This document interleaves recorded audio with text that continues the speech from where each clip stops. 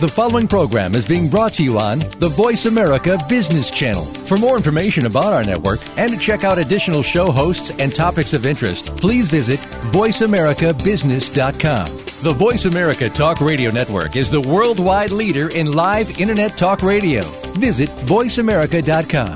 The views and ideas expressed on the following program are strictly those of the hosts or guests and do not necessarily reflect the views and ideas held by the Voice America Talk Radio Network, its staff, and management.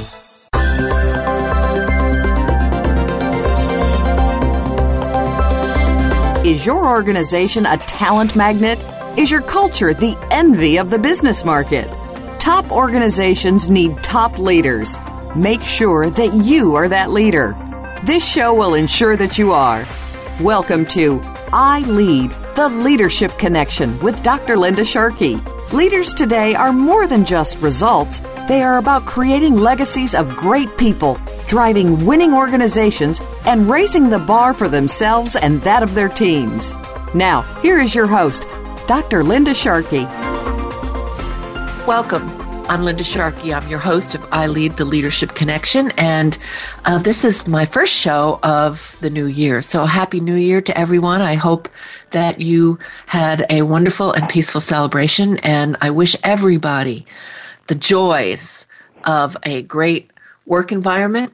We spend a lot of our life at work and with our colleagues, probably more than any other place, and it should be a great place to work. It should be a wonderful opportunity to grow and to learn and to live our dreams, which leads me into my first guest of the year, Richard Sheridan. He is the co-founder or the CEO and chief storyteller, which I love, and co-founder of Menlo Innovations.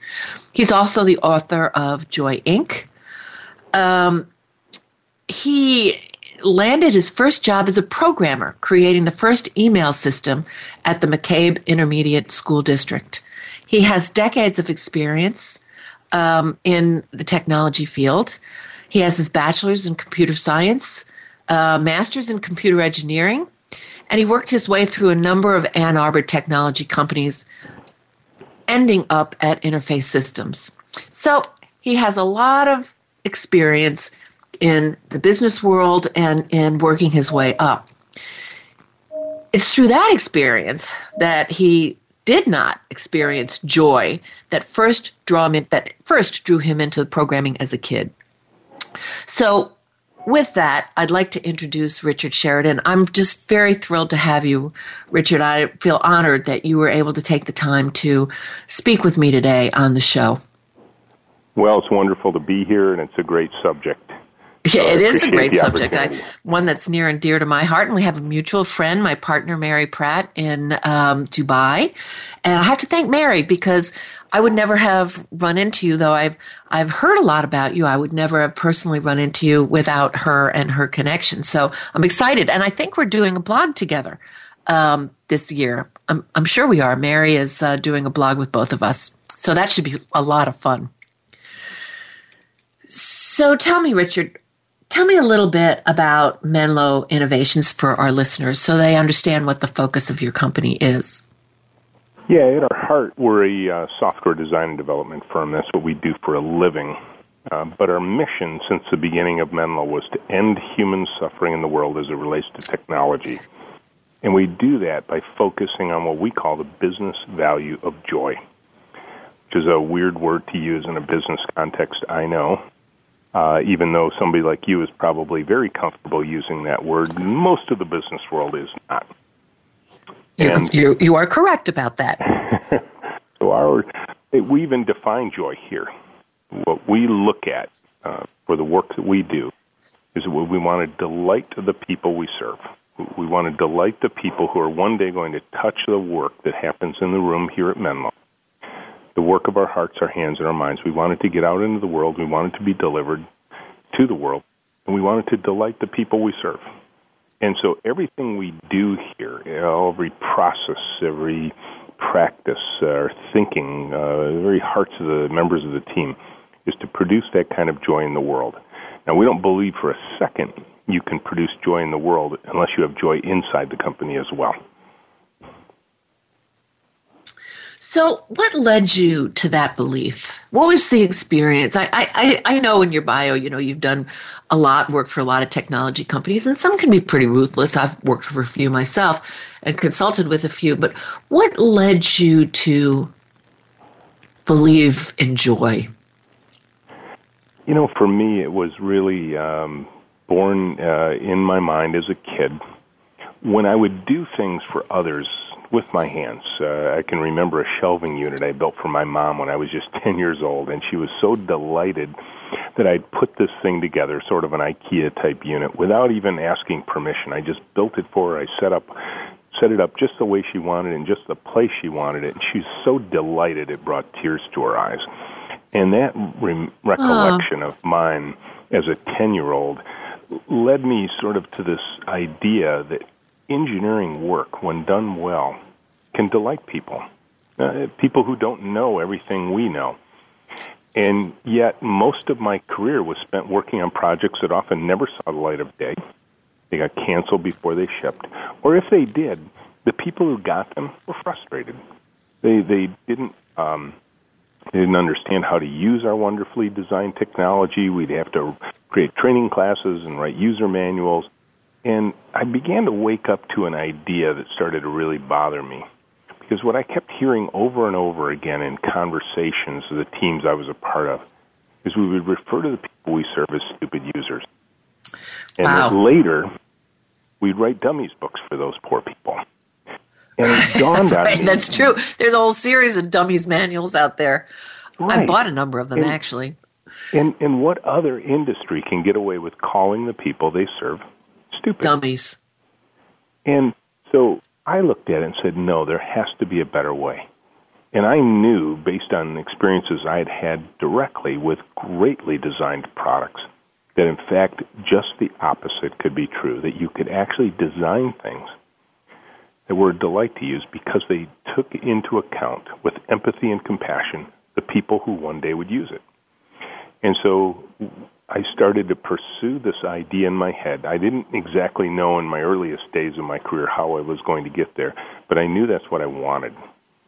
And it wasn't until I was a vice president that I finally got to that moment where I was able to redesign a team, constructed in a different way, create a separate group of people on that team who were specifically focused on going out into the world, studying the people we serve, and then having a programming team that could work with pride, work with quality, because there's nothing worse than having a greatly designed product that doesn't work.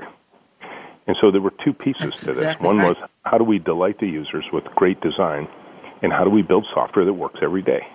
And that became almost a maniacal obsession of mine to pursue. And all of that thinking one day led to the creation of my current company, Menlo Innovations. Yeah, that's really fascinating. So this is something you had a passion for at a very, very early age. I think the first time I had an experience that I recall in this regard was when I was 10. Wow. So when you were working your way up through the technology field, what were some of the experiences? I know you talked about it. You design stuff, never seen the light of day. You spend all this time on things and, manuals for dummies. What were the cultures like that you were working in? Because a lot of what you're talking about is creating a sort of organizational culture. So what were the cultures like at these organizations? It swung back and forth between two different models, and sometimes both models were in operation simultaneously. One model was chaos. Firefighting all the time, phones ringing off the hook, problems going unsolved, never any time to make things work the way they really needed to work, just putting out the next fire that came up in front of you. Often those were long days, tiring days where you got nothing done. Then the other world was the one where when a company tried to get on top of that and really try and sort of batten down the hatches and make sure that everything was going to go well, they'd create this sort of soul-crushing bureaucracy. So you'd have templated documents, you'd have committees and stage gates and different departments checking things and checkers of checkers and all that kind of stuff. And so you went from the land of never getting anything done often to the land of never getting anything started. And I would swing back and forth between those two worlds. And then sometimes you'd be in both simultaneously, because when you get into crushing bureaucracy, particularly in a large organization, people learn to work around the system. Right. And all that means typically is you're just choosing chaos again. And so, I was looking at this saying, I'm not sure there's a way out. And quite frankly, I was thinking getting out of the industry entirely, sort of in my mid-30s, but I didn't know what I was going to do. And I knew that there was this burning desire inside of me to do a better job at what we were doing as an industry. And so my search during that time led me to authors and books. But I'm focused on technology because, quite frankly, technology is easy compared to organizing human beings into effective teams. And that's really where my pursuit Amen. Isn't that true? So that's really where this all came from for me. Yeah, that is really fascinating. And, would you say, this is sort of a broad-brushed question, but a lot of people come to study Silicon Valley and the leadership approaches and the leadership model of innovation. It seems to me that we have a lot of companies that are organized the way you're talking about, even in Silicon Valley, and I'm curious what your view is on that. Well, I don't think there's a part of the world or part of the country here in the United States that's immune from either chaos or bureaucracy. And so you can find examples of this everywhere. I grew up in Southeast Michigan. Yeah. That's where our company is located. We've got the big three. This was the Silicon Valley of the 1940s and 50s. This is where everything was happening.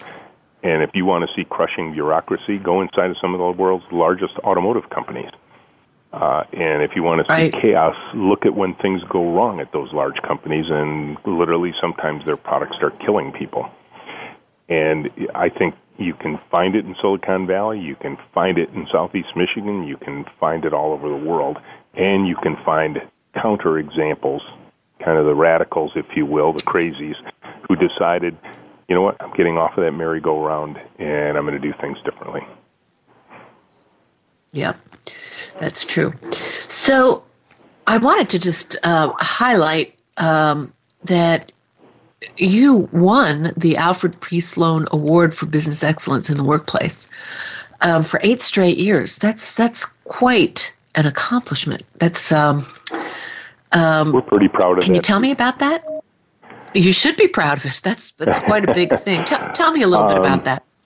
Well, for us, we have a lot of organizations who want to measure us, because when they hear about us, they actually recommend we apply for their awards. And that was the case with the Alfred P. Sloan Award. Someone I knew quite well who knew us was participating as one of the leaders of that program, and they said, oh, you guys got to participate in this program because I think you'd be a perfect fit for it. And obviously we were. And for us, we don't pursue those awards for awards' sake. We actually like what they study about us. It tells us something about ourselves. And interestingly, what they put a lot of emphasis on is workplace flexibility. They work-life balance, that sort of thing. Well, we've got that in spades here. We work 40-hour work weeks. We never work weekends. We never deny or delay vacation requests. We let new moms and dads bring in their babies to work. In fact, little Oliver's here today, so if you hear a baby in the background, you'll know that it's 3-month Oliver. And we've had 13 Menlo babies in the last 8 years. The moms can bring, or the dads, bring in their babies all day, every day, should they choose. And many of them do for up to 3, 4, 5 months. Wow, that's outstanding. Oh, and that's not a daycare, absolutely by the way. Outstanding. That's very exciting. We're at break.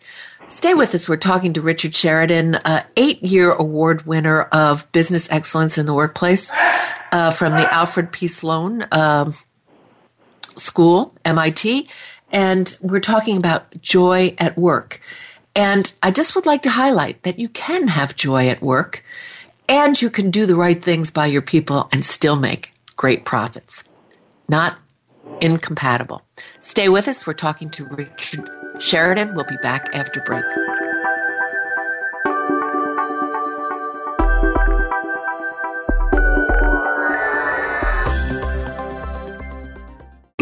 Find out what's happening on the Voice America Talk Radio Network by keeping up with us on Twitter. You can find us at Voice America TRN. Dr. Linda Sharkey promotes fact-based solutions for global organizations and leaders that are known to drive business success. Do you want to put the wow in your talent practices? How about a spring in your leadership approaches? Coaching and leadership development are proven methods that, if done right, really do make good leaders great. If you want a no-nonsense, practical approach that will enable you to compete anywhere in the world with measurable results, contact Linda today. Visit lindasharkey.com. Again, that's lindasharkey.com.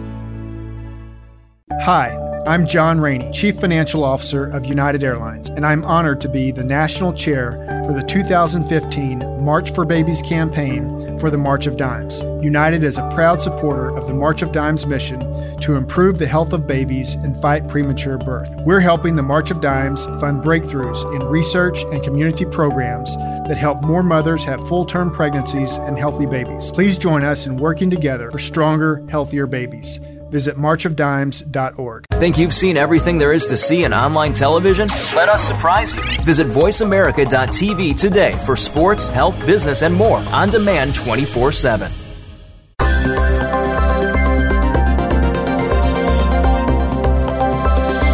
You are tuned in to I Lead, the Leadership Connection. To speak to Dr. Linda Sharkey or her guest, please call in to 1-866-472-5790. That's 1-866-472-5790. Or you can tweet the show at #ILeadTLC.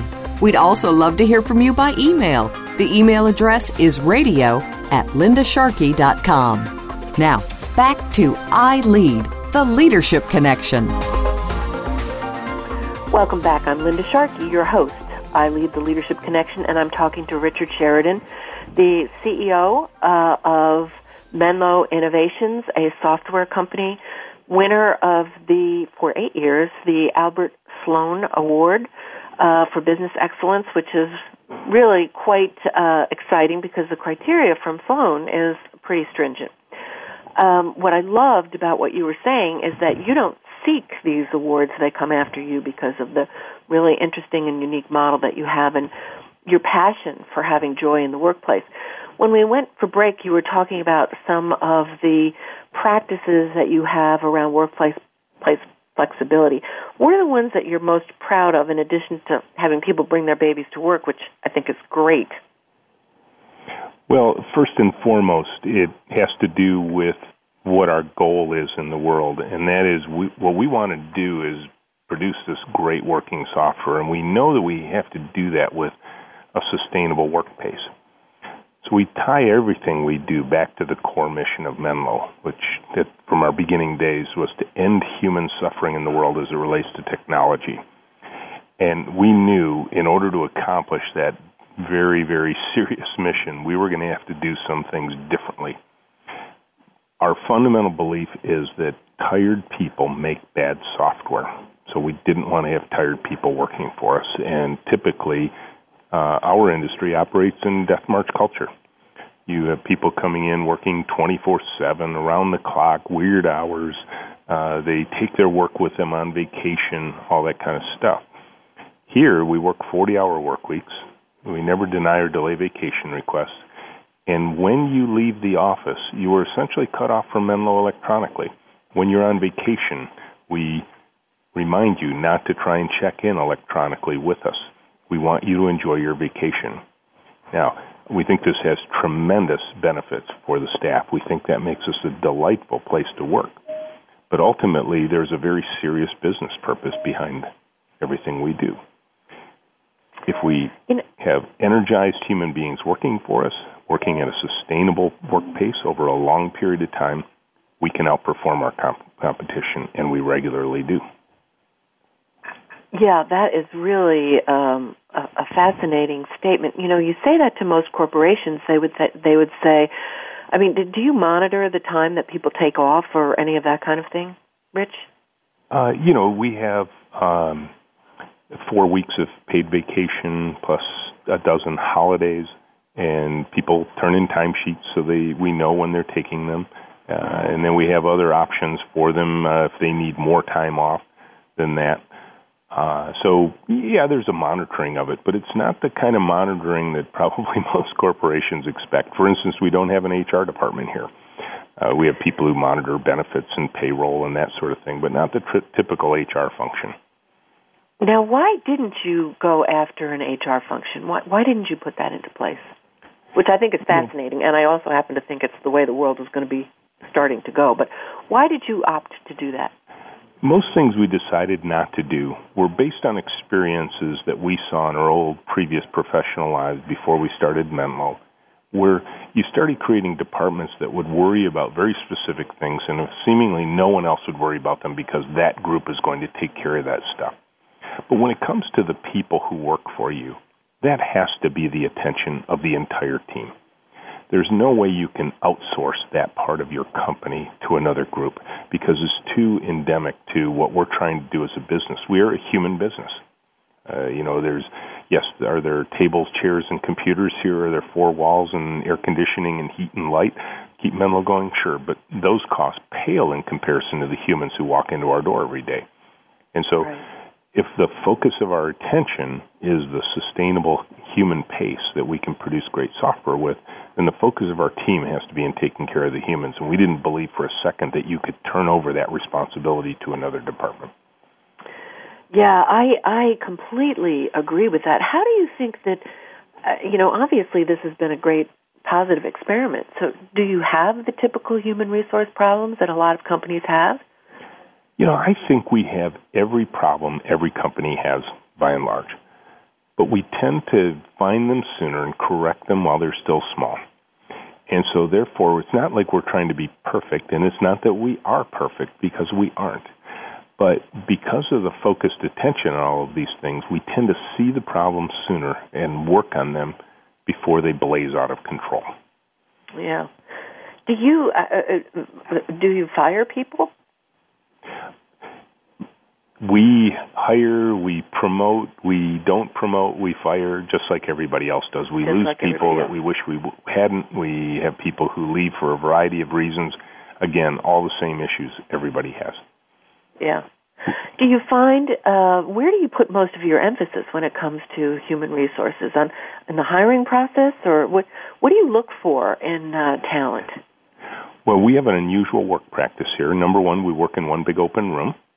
And so if you can hear any background noise at all, it's because I'm out in the middle of the room with everybody else. I actually asked during this phone call for everybody just to talk a little bit quieter so that you wouldn't hear the background noise as much. But so we work in one big open room. We work 2 to a computer, so we're always working in pairs. The pairs are assigned, and we switch them every 5 working days. So 2 people working on the same computer at the same time all day long for 5 days, and then the pairs switch. The reason I bring that up in context of your question is this has to drive our hiring practices. What we look for first and foremost when people are joining Menlo is, do you have good kindergarten skills? Do you play well with others? Do you share? Because this is the way we work. And we found the traditional hiring practices of reviewing resumes and literally interviewing people doesn't work. And so we threw out looking at resumes as a way to filter who gets to come in the door for an interview or not. And we threw out asking questions during the interview process. We make it an audition. People literally practice in front of us being good kindergartners with another candidate. And we do it in a group setting. So we'll have 30, 40, 50 people come in at a time. We pair them off with a person they've never met, and we give them very explicit instructions. Your job is to make the person sitting next to you look good, to help them so much that they have the best chance possible of getting a second interview. And, of course, the person sitting there might be saying, well, but it's me who wants a second interview. And we're like, yeah, we know. We can watch how you support the person sitting next to you, and that will be how we judge whether you get to come in for a second interview. They do that for 20 minutes. Is it common that people are able to do that, or what's your experience with that? I love it. It's a little bit unnerving, as you might imagine. So we send people out a description of our interview practice ahead of time so they know what to expect. We are not trying to surprise anybody. In fact, Inc. magazine made it their cover story a few years ago. on how we interview. So you can go online and read about it. Lee Buchanan did a wonderful article on us. And so no secrets here. We do want them to succeed. So we will send lots of work ahead of time if they want to read about us, if they want to understand what they're about to experience. When they come in the room, they can at least have the right mindset for what to expect.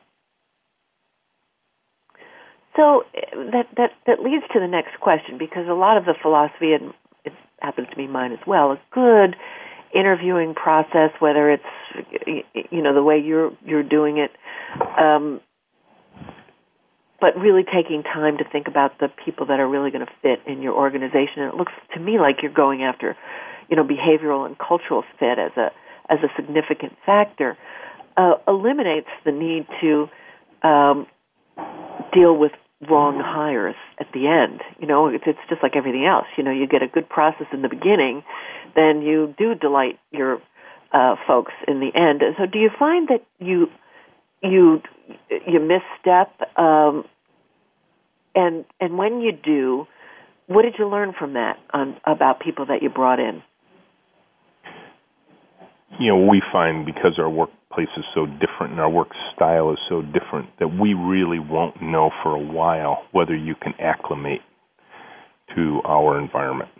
And so we give you the best possible chance to figure that out in both directions.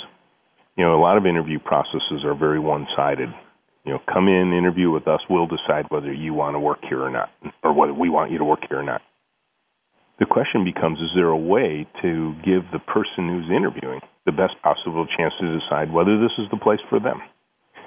Yeah. And so because our interview process is very two-way in the way it proceeds from that first interview through the end of the trial period, we've given the person on the other side of the fence the best possible chance to say, I think this is a place I can work. Now, we don't assume through any of that we're going to be perfect. And we, again, want to give the person the best possible chance of success. And that's where our feedback process comes in. That's where we start to give people, even during the interview process, very explicit feedback on what our expectations are, where we think they might be missing those expectations, and what we think they might have to do in order to make up the gap. We never expect them to be perfect after our trial period, but we do expect them to make progress. And even afterwards, we expect them to continue to make progress. And this is done through a feedback system that's all peer-led, so there are no bosses here. There's no reporting relationships between people. And so it's all peer review, and you get to work with your peers to find out how you're doing. All of these things are much more difficult than the traditional ways I used to do things, but I think they produce much better results, so it's worth the effort. But even then, even through all that, we are still imperfect. Through all that, we still make mistakes in one direction or another, and then we have to figure out what to do when that happens. What I tell the team is, throughout all of this, all I want to make sure is we treat people with dignity and respect. So it's the team that possibly decides that somebody's, it's time for somebody to move on. Is that right? Of course, because think about how we work. We work in pairs, 2 people, 1 computer all day long, and we switch the pairs every 5 days. Who better to evaluate whether you're working out well in the team than the people who are one day going to sit next to you for up to 40 hours in a work week? I couldn't possibly have the same insight as the CEO of the company as the person who is actually going to spend 40 hours with you. Well, that's really true. And, I was just reading a recent article, I forget where and what, but about pairing people together at the computer, and that really does, from a brain point of view, spark much more innovation. What caused you to think about that design? I think it's a great one, actually. There was a guy named Kent Beck who wrote a book back in 1999-2000 timeframe called Extreme Programming Explained, where he outlined this particular practice of pair programming to programmers working at the same computer together, writing code together.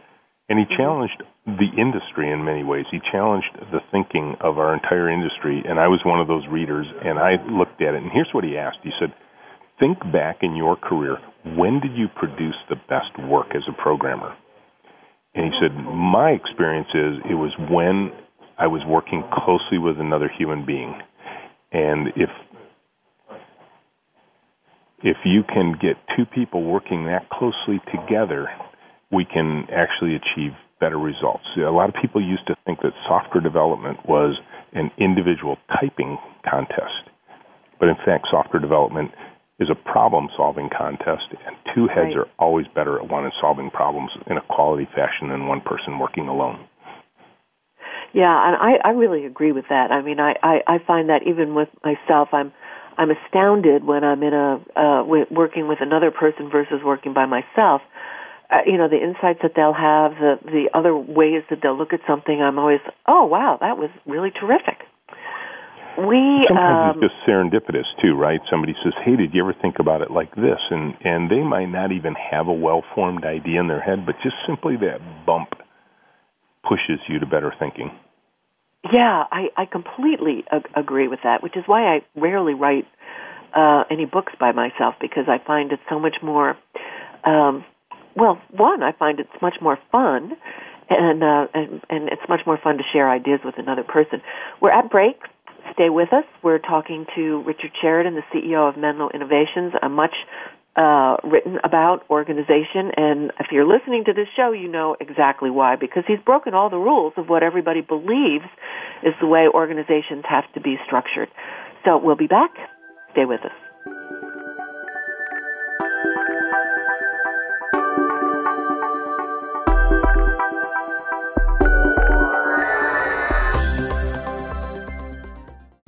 Find out what's happening on the Voice America Talk Radio Network by keeping up with us on Twitter. You can find us at Voice America TRN. Dr. Linda Sharkey promotes fact-based solutions for global organizations and leaders that are known to drive business success. Do you want to put the wow in your talent practices? How about a spring in your leadership approaches? Coaching and leadership development are proven methods that, if done right, really do make good leaders great. If you want a no-nonsense, practical approach that will enable you to compete anywhere in the world with measurable results, contact Linda today. Visit lindasharkey.com. Again, that's lindasharkey.com.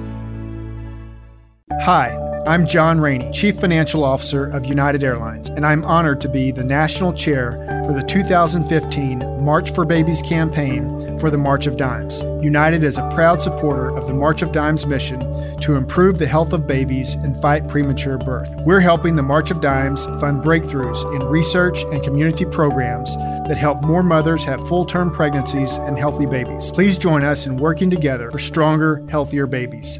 Visit marchofdimes.org. Think you've seen everything there is to see in online television? Let us surprise you. Visit voiceamerica.tv today for sports, health, business, and more on demand 24/7.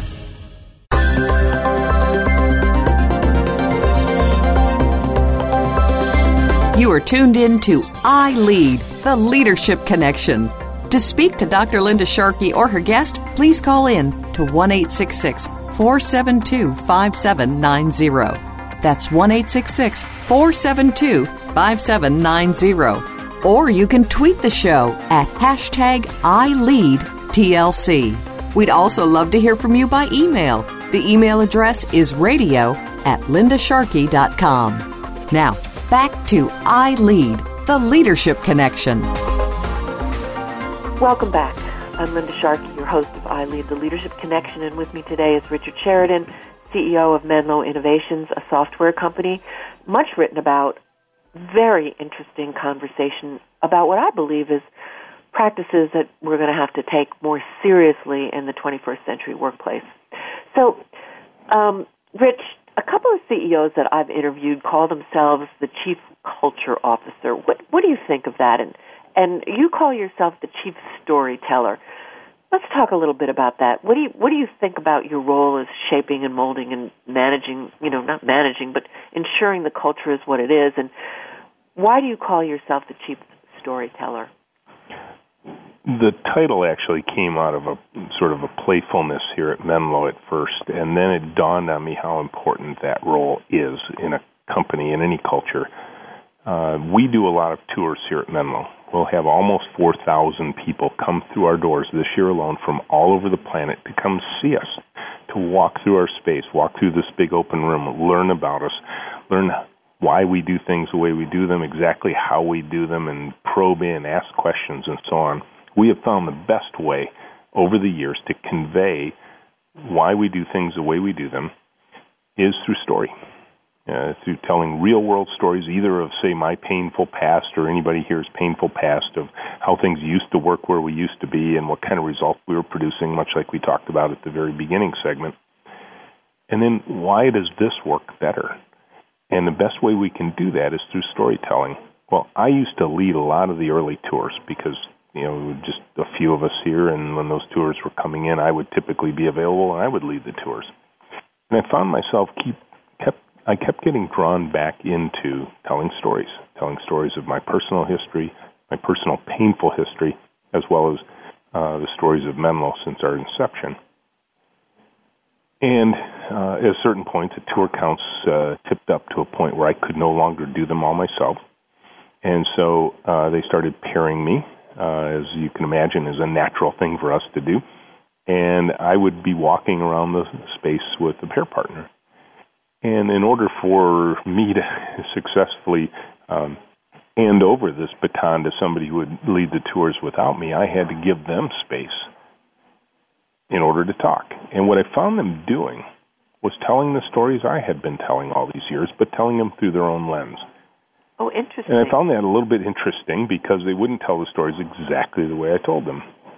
And I would start to wonder, should I coach them to make sure they tell it exactly the way I do? But what I found was their stories were more interesting because they made them personal.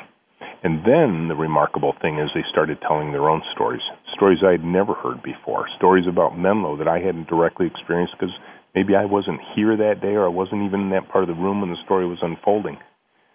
And it began to dawn on me, this is the way we have propelled civilization forward over the millennia. Campfire songs, totem poles, our anthems, our stories. This is as essential to human history as anything. And I realized that this is true of companies as well, that in many ways the way we propel the cultures of our companies forward is through storytelling. And when storytelling is absent, strong cultures are typically absent as well. Yeah, I think that that's really true. When you think about history over time, I was a history undergrad, but really it was propelled through storytelling and really powerful stories. And corporate America is not great at storytelling. They're great at pitch making and great at chart showing, but not really great at telling personal stories. I think that's so important for conveying what is effective in your culture. Tell me, what was your most painful story? What was, you said you told about the painful situations. What was that story, the most painful one? There was a moment in my history where I was working under a pretty tyrannical boss for a number of years, and I began personally unplugging from work. I would still show up every day, but I would show up as late as I possibly could and not get in trouble.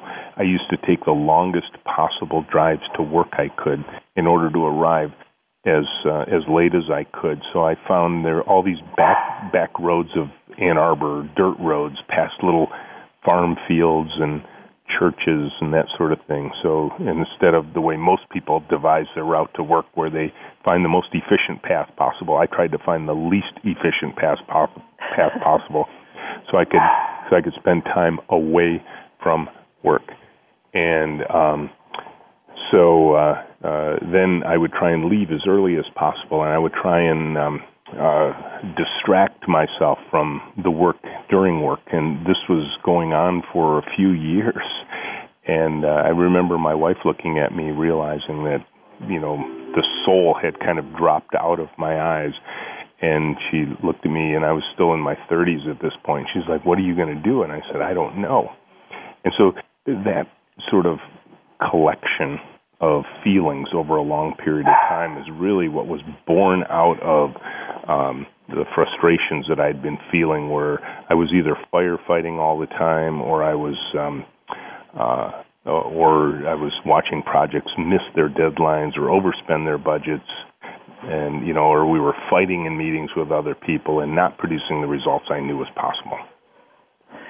Yeah, that's fascinating, and I bet you there's the engagement scores have been at an all-time high, I guess, lack of engagement high for years. And I bet you I know there's so many people like you at the workplace that have just checked out. And, it's amazing because so many people will say, oh, I've got really a non-performer here. Well, it wasn't that you were a non-performer. You were just not allowed to perform in the way that you wanted to perform. What's funny now is if I tell what I just told you to anybody who works here at Menlo, they look at me like I'm describing another human being. They look at me and say, Rich, I can't imagine that version of you. Because I'm typically the earliest riser and the latest stayer, and I'm energized from one end to the other, and and they can't even picture that version of me that isn't this optimistic, joyful person. Yeah, that's also interesting too what you just said, because very often two things happen when people are in a toxic environment, like you were talking about, your worst case story. Very often they will take on those toxic traits in order to survive. That didn't happen with you. And the second thing is that it sounds... Go ahead. What did you say? I got quiet. I just sort of, it was almost like a turtle. I just kind of pulled into my shell. Yeah, that is interesting. And the other thing is that, you're first to work and last to leave. Very often people look at the leader and say, oh, because they're looking, everybody does this, they're looking for cues from you of what the expected behavior is. So how do you keep this 40-hour-a-week sort of mantra going when my guess is you don't work 40 hours a week? My guess is you work a lot more. That's true. I actually tell the world I work half days, and I get to decide which 12 hours that is. So my behavior is not one I expect the team to model. But it's socially understood here that there is not a greater expectation than that for the people who work for us. And I tell them, I say, look, because what's interesting is they flip it around back on me. They will look back at me and say, Rich, you should be doing this too. I went on a vacation back in February, and we have this policy of no email checking while you're on vacation. Right.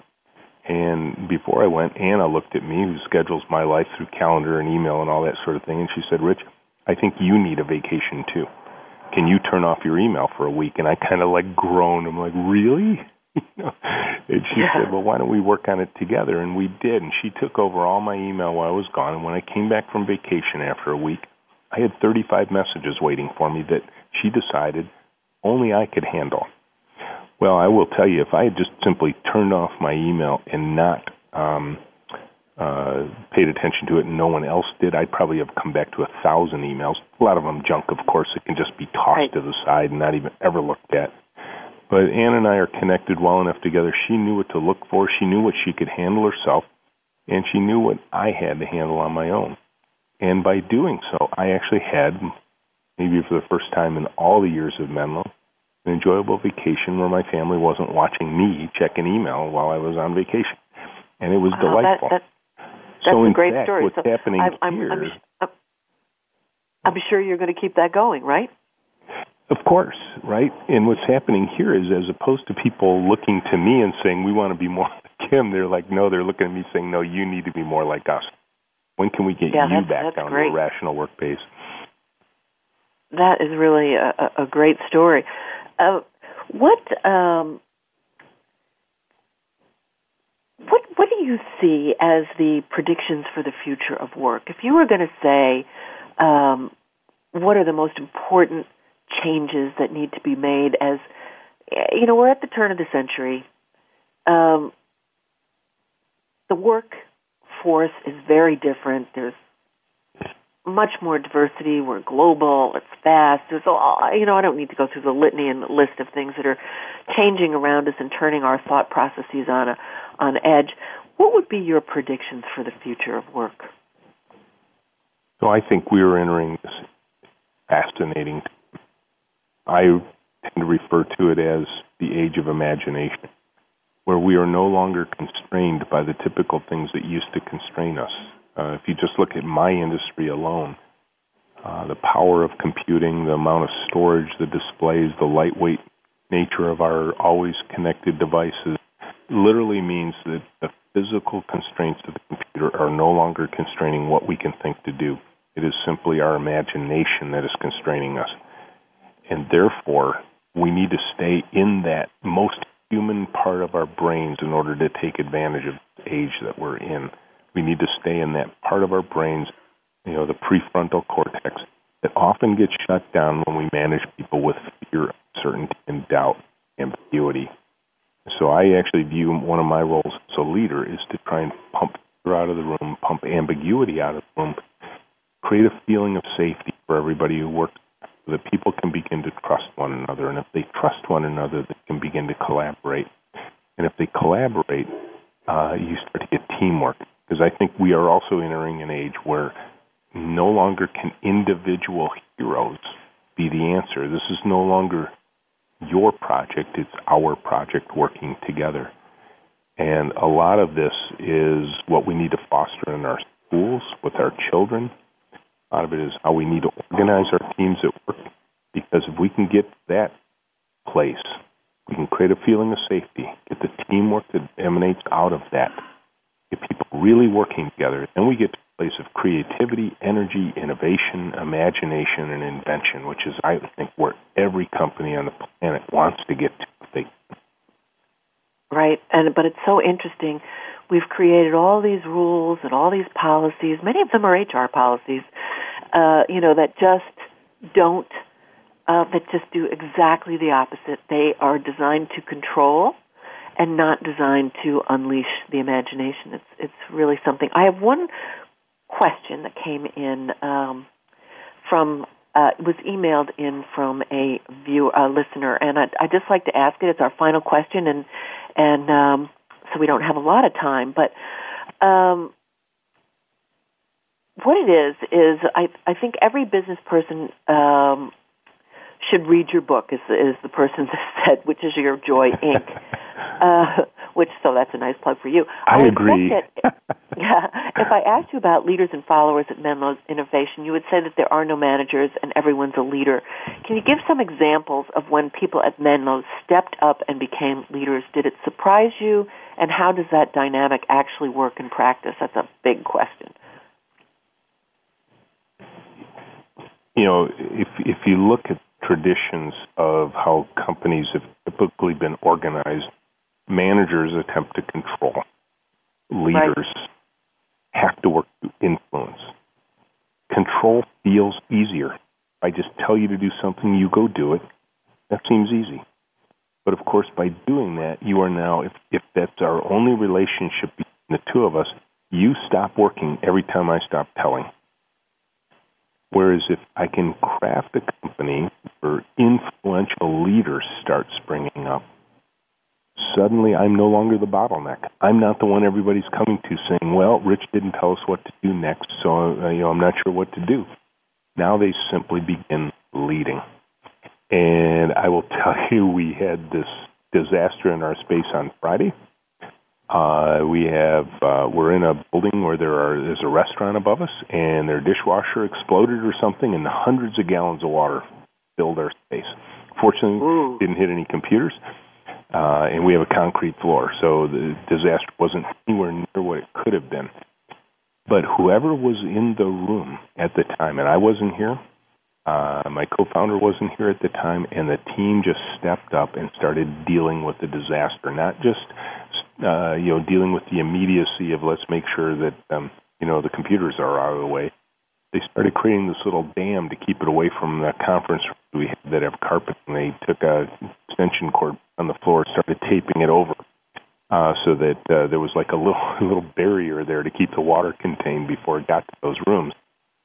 You can imagine in a control-based environment, people would look around and go, "Well, who's in charge of this? What am I supposed to do?" Yeah, it'd be really terrible if the water gets in. Oh, look, the water got into the carpeting. Oh my gosh, that's a disaster. Yeah, what are we going to do?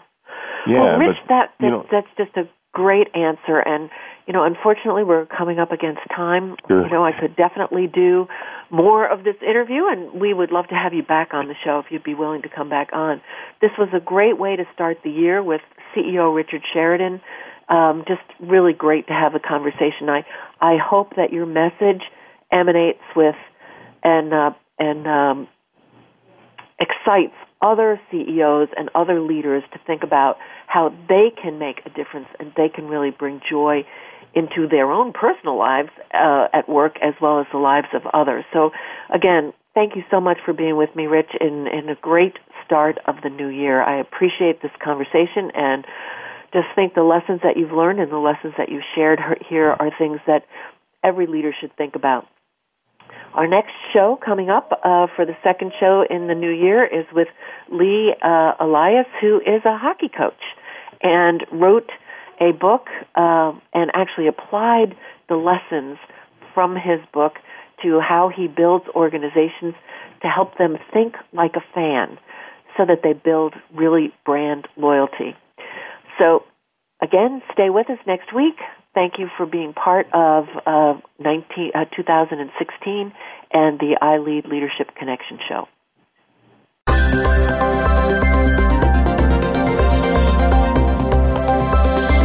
Thank you for listening to this week's edition of I Lead, the Leadership Connection.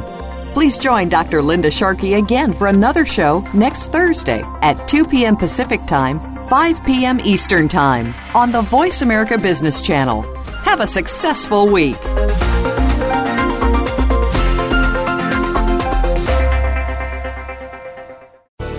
Thanks again for listening to the preceding program brought to you on the Voice America Business Channel. For more information about our network and to check out additional show hosts and topics of interest, please visit voiceamericabusiness.com. The Voice America Talk Radio Network is the worldwide leader in live Internet talk radio. Visit voiceamerica.com. The views and ideas expressed on the preceding program are strictly those of the host or guests and do not necessarily reflect the views and ideas held by the Voice America Talk Radio Network, its staff, and management.